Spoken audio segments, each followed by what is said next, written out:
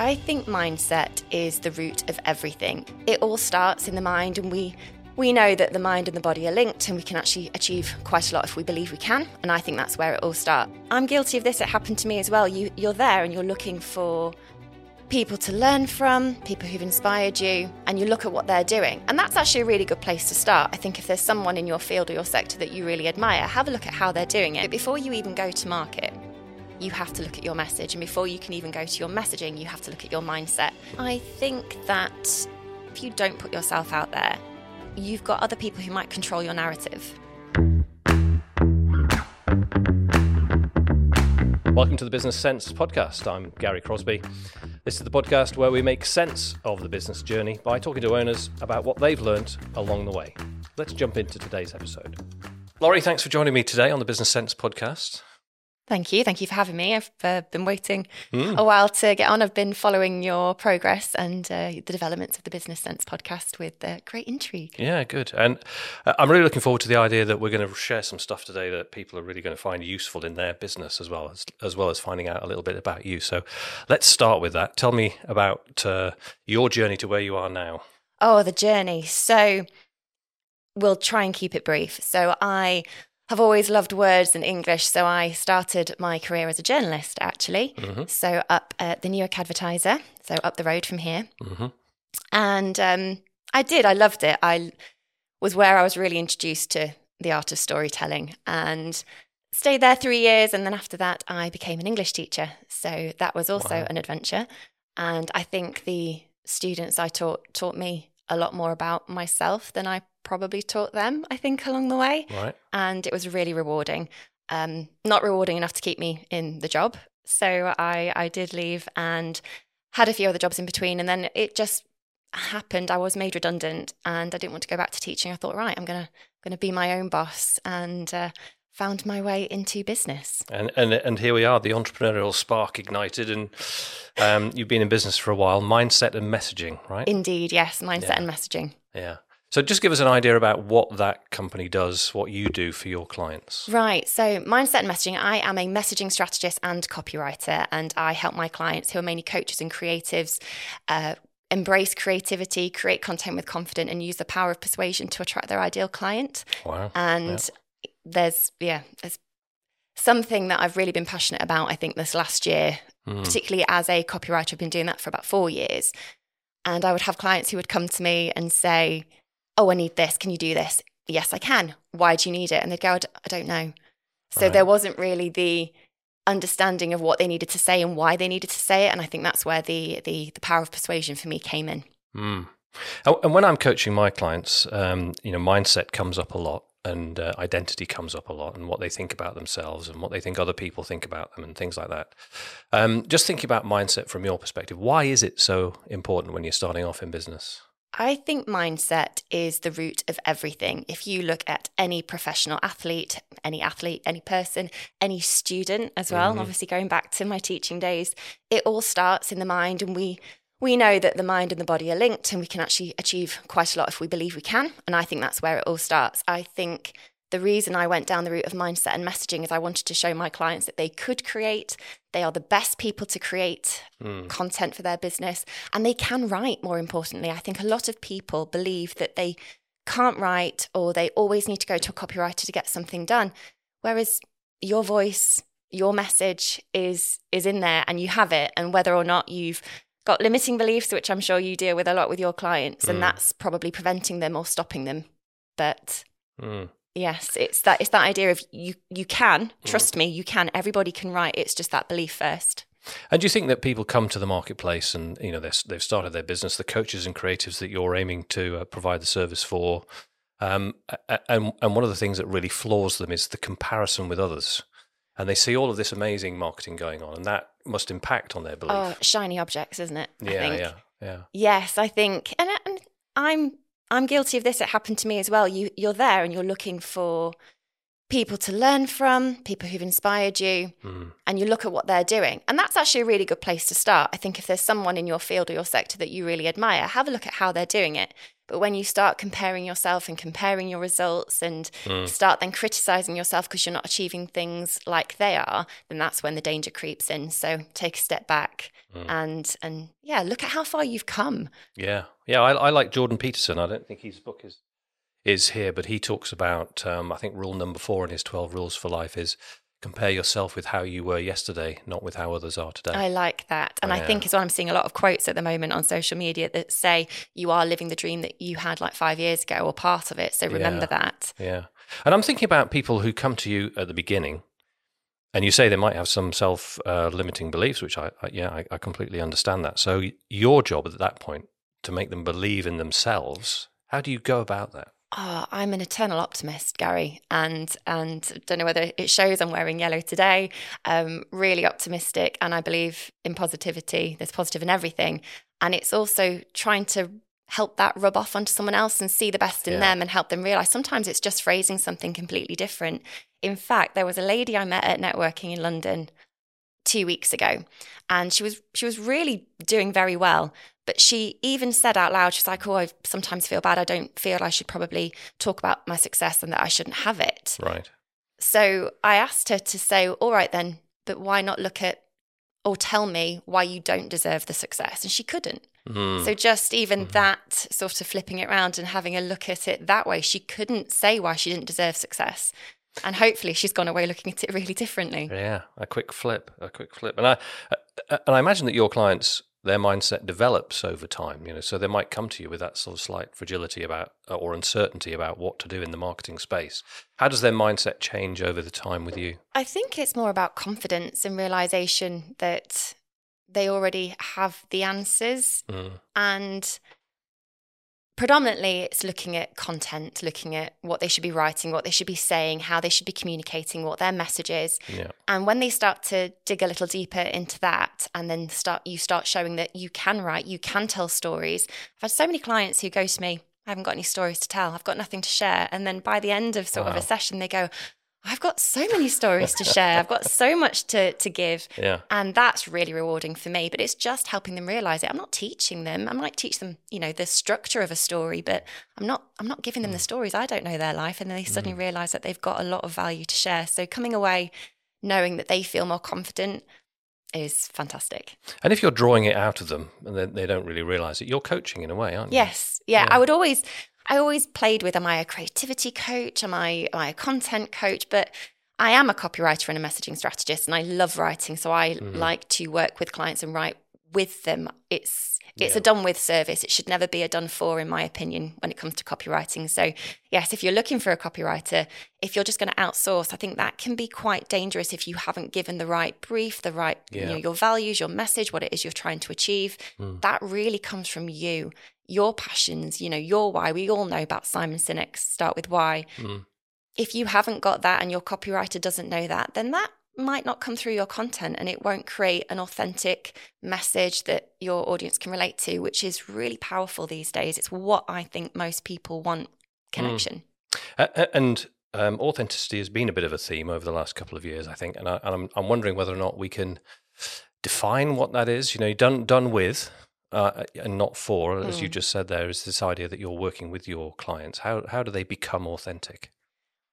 I think you become authentic, and I think authenticity has become a word that's been bandied around quite a lot. So we are becoming at risk of being desensitized to it, but it is extremely important, I think, in business and in life. To be authentic, I think you know what your values are, your beliefs are, and you stick to them and you're true to them.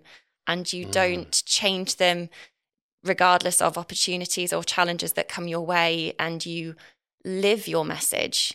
You are what you say, you do what you teach. Yeah. I think that is a level of authenticity that I think you can portray in your messaging, in your content.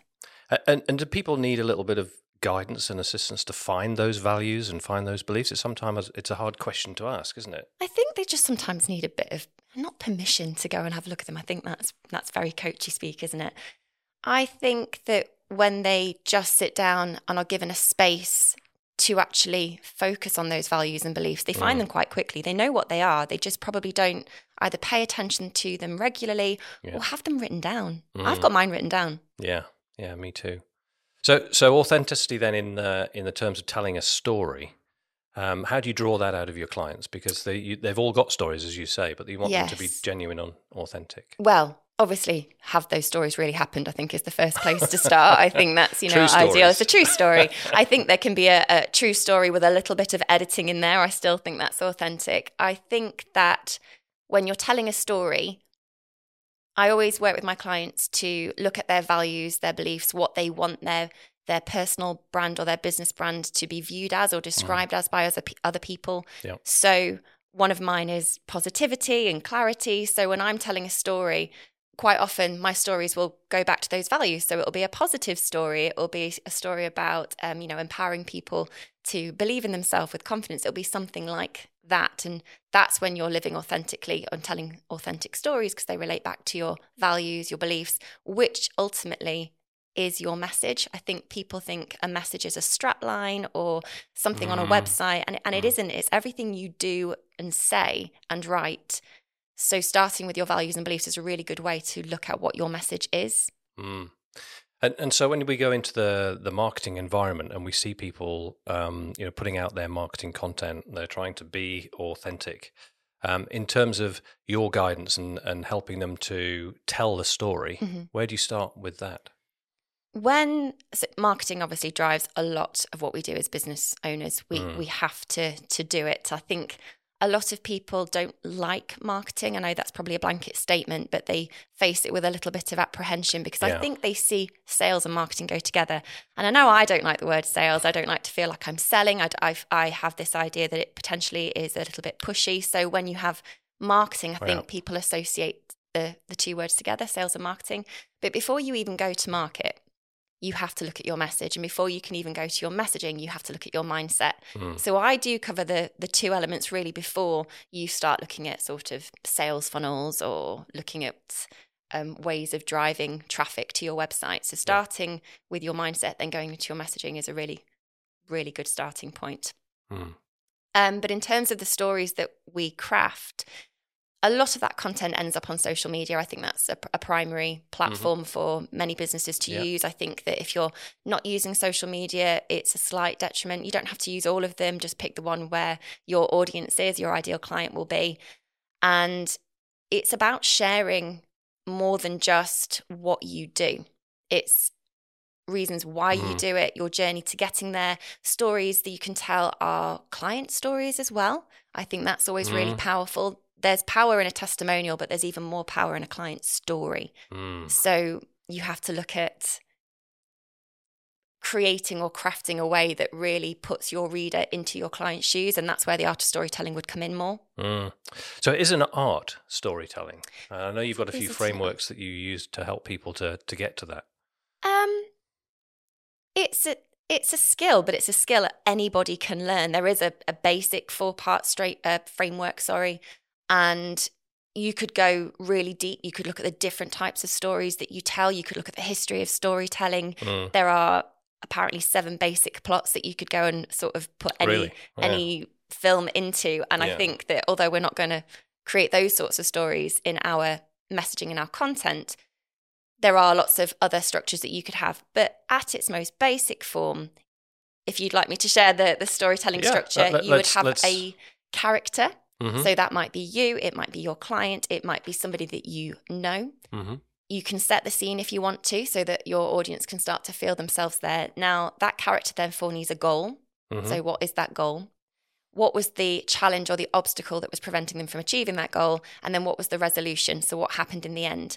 So you can have the character, goal, and challenge in any order that you like, as long as the resolution comes last. Right. And that is essentially the basic framework of a good story. We as humans love to know the ending of a story. What was that resolution? You'll keep people hanging on. And ultimately, we will put ourselves in the character's shoes. So if we start to feel an emotion, understand how they overcame that, then we will remember that feeling. And if it's a good feeling, and we can attribute that feeling to the brand or the business that created that story, then we will be interested in maybe finding a little bit more about them.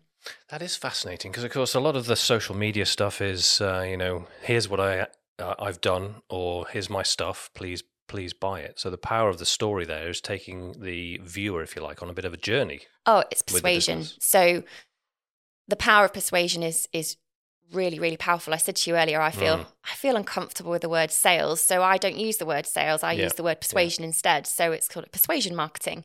And there is another basic framework for persuasion, which I actually was introduced to when I was an English teacher. And it's the art of rhetoric, which is Aristotle. So you have pathos, ethos, and logos. And pathos is about emotions and feelings. So it's something that we need to bring to our content. We need to help our audience feel something, whether that's understanding their pain points or their goals or their objections, their desires. It's about telling stories that will show somebody who's overcome something. So you feel that real sense of awe or whatever feeling, it doesn't matter. Even if it's a negative feeling. You then have ethos, which is about credibility. So this is why, and this is probably the biggest thing I say to my clients, is you have to put yourself in your content. A lot of people feel very reluctant to put photos or videos out there.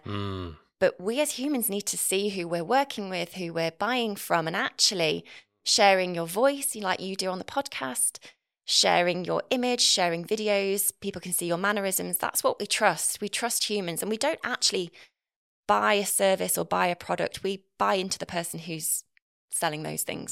So if you don't have yourself in your content and create that ethos, which then goes back to your values and your beliefs and your messaging. And then the final one is logos, which is all about logic, which I find a lot of brands tend to focus on. But we're not logic-driven beings. We're emotional beings at our core. We are. And we can provide facts and statistics and reasons why you should buy and appeal to the logical brain. We can create educational content about, who, what, when, where, why. That's always a good start to create logic-driven questions.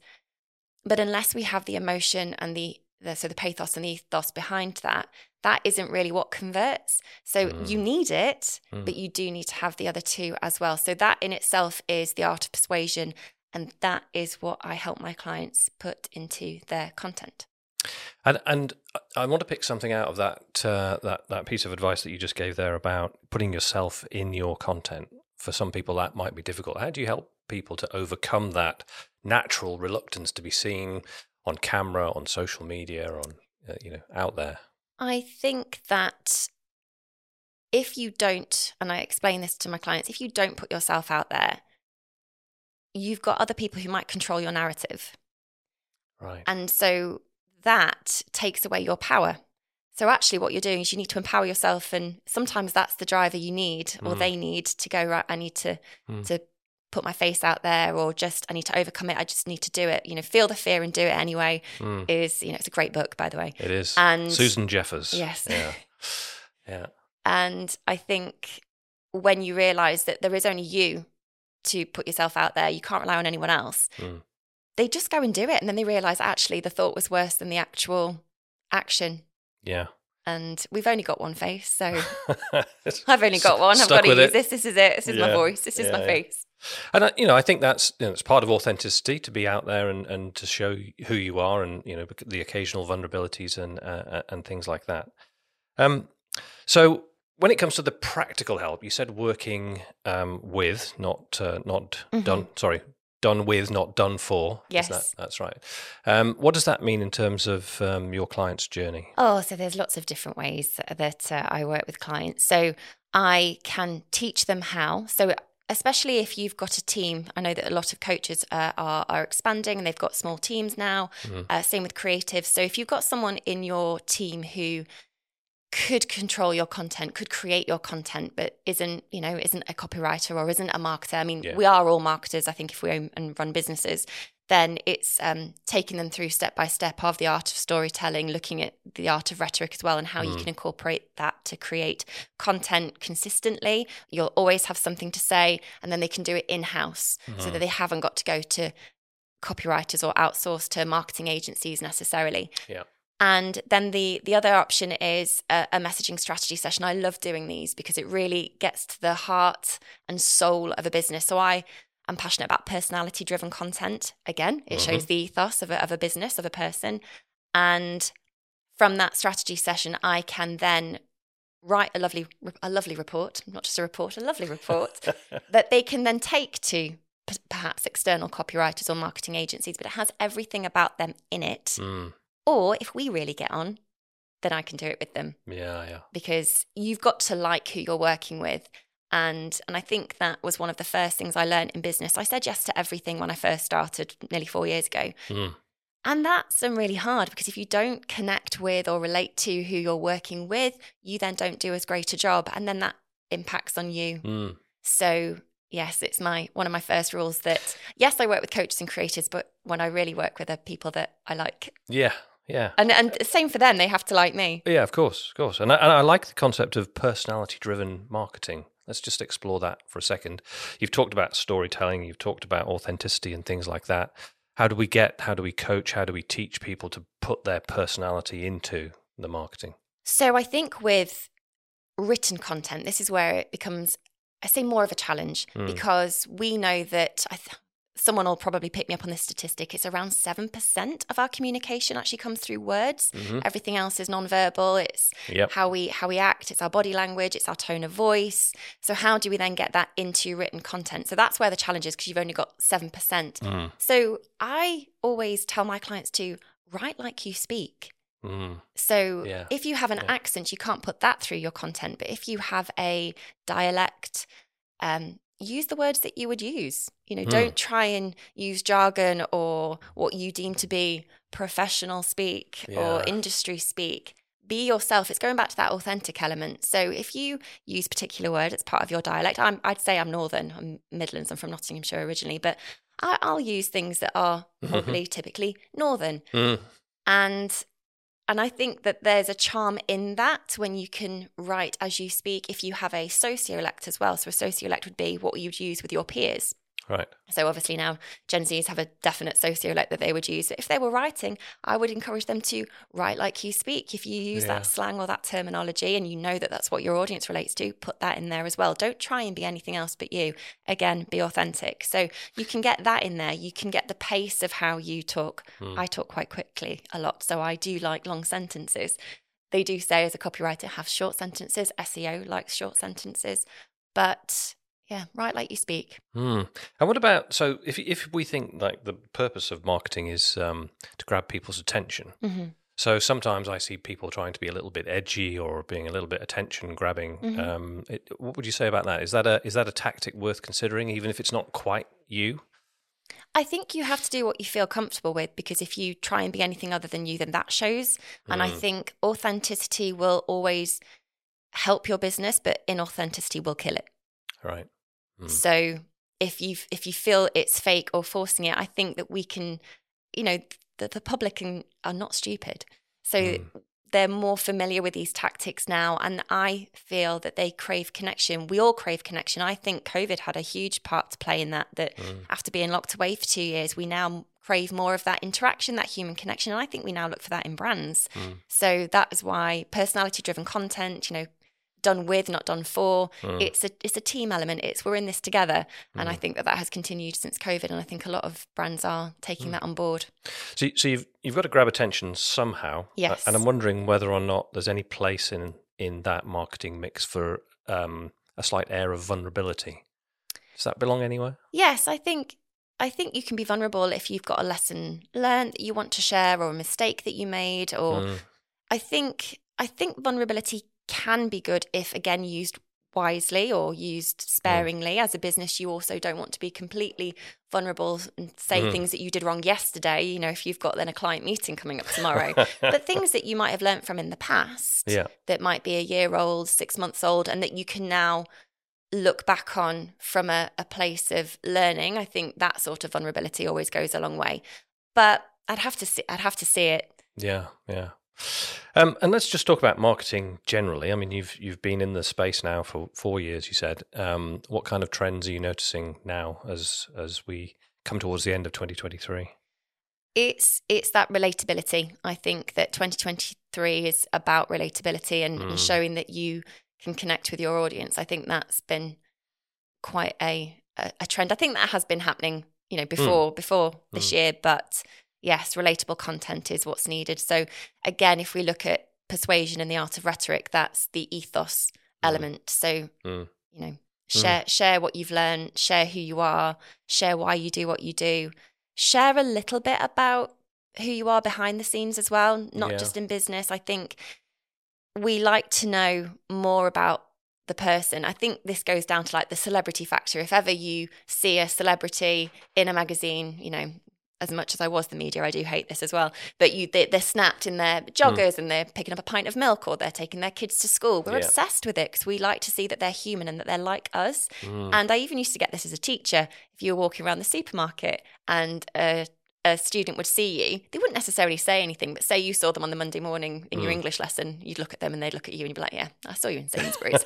And it's almost that connection that you can have, and that can build bridges. It can really form relationships. So sharing what you like and what makes you you, you can create a connection on a different level. So I know, so I'm a military wife. I recently got married last year, and I know that you're former forces as well. So we already have that connection, and we built upon that when we met each other, and that was the spark, and then everything else builds on that. So if we'd not revealed that, we probably would have been talking about, I don't know, marketing or something along those lines instead. But having that real human connection that we share, just, it makes you almost, I was like, oh, I understand you. And there's something about the platforms, isn't there? Because when you think about LinkedIn, if I go back even just a couple of years, you would often see on LinkedIn, you know, angry commenters would be like, this is not Facebook. It's not Facebook. So, you know, LinkedIn has created itself as a professional network where people do professional things and they put professional content out there. How can you be human on LinkedIn? You know what? I'm finding LinkedIn a little, I say strange. It's brilliant. I love LinkedIn. But the content that I put on LinkedIn, if it's educational, so I obviously do what I say, and I have my educational content and I put that on Instagram, and it does well on Instagram. People want the added value. They want to learn. You put that on LinkedIn, no. People don't really want to know, but you put something celebratory on there or a lesson that you've learned. And so more of the ethos element and behind the scenes, and people really love that. So I think that's the content that always does well. So yes, it isn't Facebook, but I do think there's a way of sharing content that will always have almost a business message to it. I think one post I did was I went to Hokum Beach, and it was my time just to almost unplug and switch off. So it wasn't a business post, but it kind of was. And actually people really related to that. So finding things that your audience will relate to, even if it's not officially strictly business. And as long as you're not posting a family event every day, then it's all about balance, isn't it? As with most things in life. My most successful ever LinkedIn post was a picture of my dog. Oh, put your pets on there and you'll win. But if you started doing that every day, you could guarantee people would be like, right, okay, Gary. Well, he died. You know you love your dog. He died a couple of weeks previously. And I put a little post out, this is a couple of years ago, and I put a post out saying that I didn't realise how much of a presence he'd been in my life, and there was now this gap. And it just went bonkers. It went viral globally with people commenting 54,000 comments or something. It was just absolutely outrageous. But that's amazing. There we go, LinkedIn. But it is. I think that if you look at the authenticity piece, it was lifting the curtain on your business, but it was showing you as Gary, the human who had a dog, rather than Gary, the business coach. Actually, it just made people go, oh, I've got a dog. I would feel the same. And so they really empathize with you. So the feelings that you would have stirred with that, going to pathos, were there. Not that was the intent necessarily, but very powerful. But dogs and kids, sorted. So let's talk about the technology as well, because obviously the technology is changing a lot. And you said that you'd spent some time as a copywriter. You know, for the last 12 months, I've been hearing that copywriting is dead because there's now a machine that will do that for you. There is. What are you seeing in terms of those technology trends? I think that they're empowering. I think whether or not you're surprised to hear a copywriter say that, but there are some people who can't afford to, or it's not within their budget to go and get a copywriter to create their content. So ChatGPT, and there are many other forms of AI out there, is really supporting and helping those business owners create content. Obviously, it comes with a warning. The warning is don't just copy and paste what ChatGPT puts out there, because you don't know how many other people have had access to that similar content. You know, it might not be bespoke to you each time. And you can also spot ChatGPT content a mile off now, especially it'll chuck out a load of emojis and quite a lot of the thing. And people are listing those and you just think, So if people know that it's AI, I think people will lose trust. So I think, the ethos element, you might lose a little bit of credibility. But absolutely, use it for inspiration, use it for ideas, use it for content idea generation. Take it, build on it, add your voice, add your authenticity. So I do think it's really powerful. And it will just make us do things quicker. Like, we evolve, we progress with everything in life. And how many times have you been to a library recently? We all get ebooks and audio books. Yet libraries are still going because people do still enjoy to go. And how many times have you shopped on Amazon this week rather than going on the high street? It's just part of that evolution, I think. So I don't think copywriters are going to lose out. I am a copywriter. I know that. I'm a messaging strategist as well. So I like to think there's two strings to my bow. But in terms of the actual copywriting, it is an art, it is a skill, but it also can be learned. And I'm teaching my clients to do that. And if they can get some inspiration from AI, then it is. It's just part of the evolution. And it just means we will create more in the time that we've got rather than necessarily losing jobs. But that's quite an interesting balance equation, isn't it? Because you could say to somebody, as I've done with some of my clients, it's a great thing for outlines and frameworks and ideas, but what you can do is create content with it and instantly become inauthentic. Yes. So you become consistent and productive, and you've got lots and lots of things to say and do because this machine has produced it for you. But out there in the marketing world, you're now viewed instantly as inauthentic.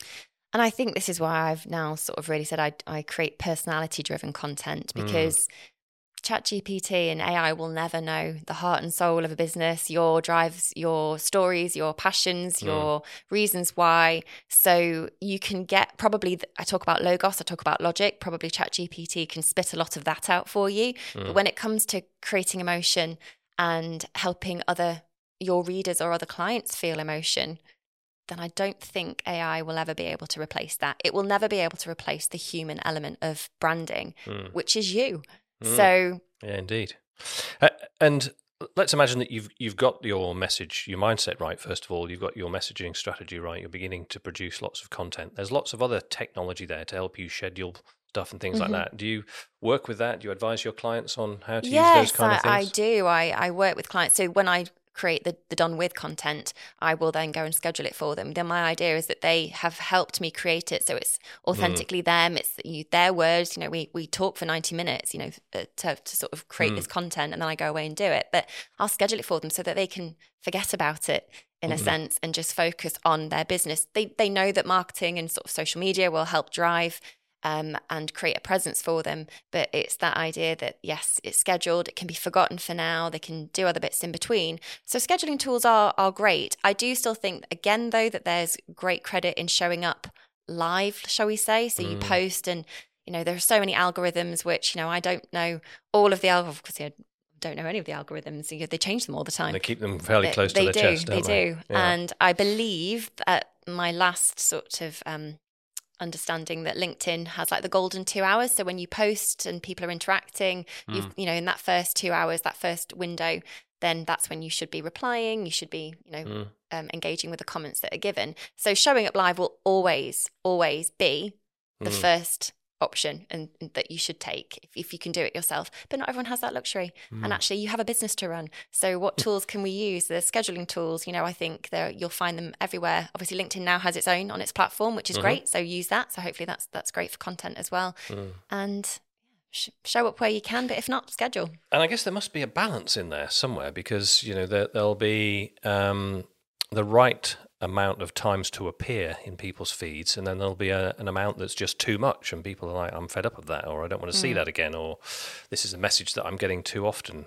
How do you advise your clients to find the balance? Be there, be seen, but don't overwhelm people. Yes, the thing is, you hear different things from different sources. So I think, again, it's finding what's manageable for you, what you can do consistently. I think, I've read, you should post twice a day. And then sometimes you should repost that same post. And you just think, that's a bit much. I think anywhere between 3 or 4 times a week on LinkedIn works quite nicely.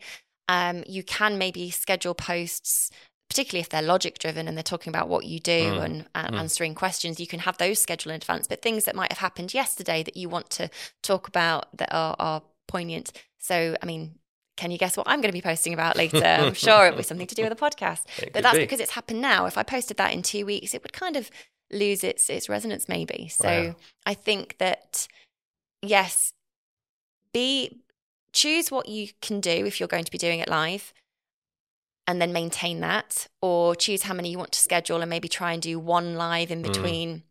And when I say live, I mean post it directly, like there and then, and be around to respond to any comments. I mean, and that's just LinkedIn. I think with things like Instagram, which people might explore, and Facebook, again, I think having a similar approach. But I think what I like to tell my clients is it's down to them. It's all such a personal decision. And if you're waiting for somebody to tell you what you should post and when you should post it, you kind of lose control of your business. And isn't the whole thing that actually it's your business and you started it for a reason? So connect with your clients in the way that you feel comfortable. So if showing up 5 times a week doesn't feel right, it's not authentic. Don't do it. If showing up twice is better, do that. Good advice. And it might be then it's just a slow grow, or it might be that it grows really quickly. Every business is different because every person is different. Yeah, that's good advice. And just to finish off, Laurey, I'm thinking about trends for the future and things that are coming down the line in marketing. Can you see the way that the platforms are used, or the way that marketing is used, evolving in any particular way in the coming couple of years? Gosh, well, I don't think any of us could have expected ChatGPT to happen even a year ago. So I've no idea in terms of trends. All I can say is what will probably never go out of fashion, and that is people-focused connection. Yeah. I think that is always going to be on trend. So I think in terms of trends that we haven't seen yet or don't know that are coming, it's embrace it, try it, explore it, but just choose what's authentically you. Don't choose it because everyone else is doing it. I think if you do that, then it's not going to work because you don't believe in it. If you believe in something, you have more control over it. You've got more passion for it, more excitement. And if you've got that, I don't think you can go wrong. I mean, who remembers Clubhouse? What happened to Clubhouse? Yeah, very good point. And Threads. Who even knows what Threads is on Instagram yet? I know that I'm not exploring it, but I can tell you that there are so many people selling courses on it. Yeah. So it's picking what's right for you. So yes, I do remember Clubhouse. I think I've still got an account, but I've never used it, funnily enough. Well, look, Laurey, it's been a gallop through all the different aspects of marketing, and I appreciate the fact that you've given so much advice as well. So let me say 2 things. First of all, thank you for the chocolate. Oh, you're very welcome. Which is great. You'll always be welcome with that. And thank you for joining me on the Business Sense podcast. Thank you for having me. I've really enjoyed it, and that has flown by. Great. Thank you.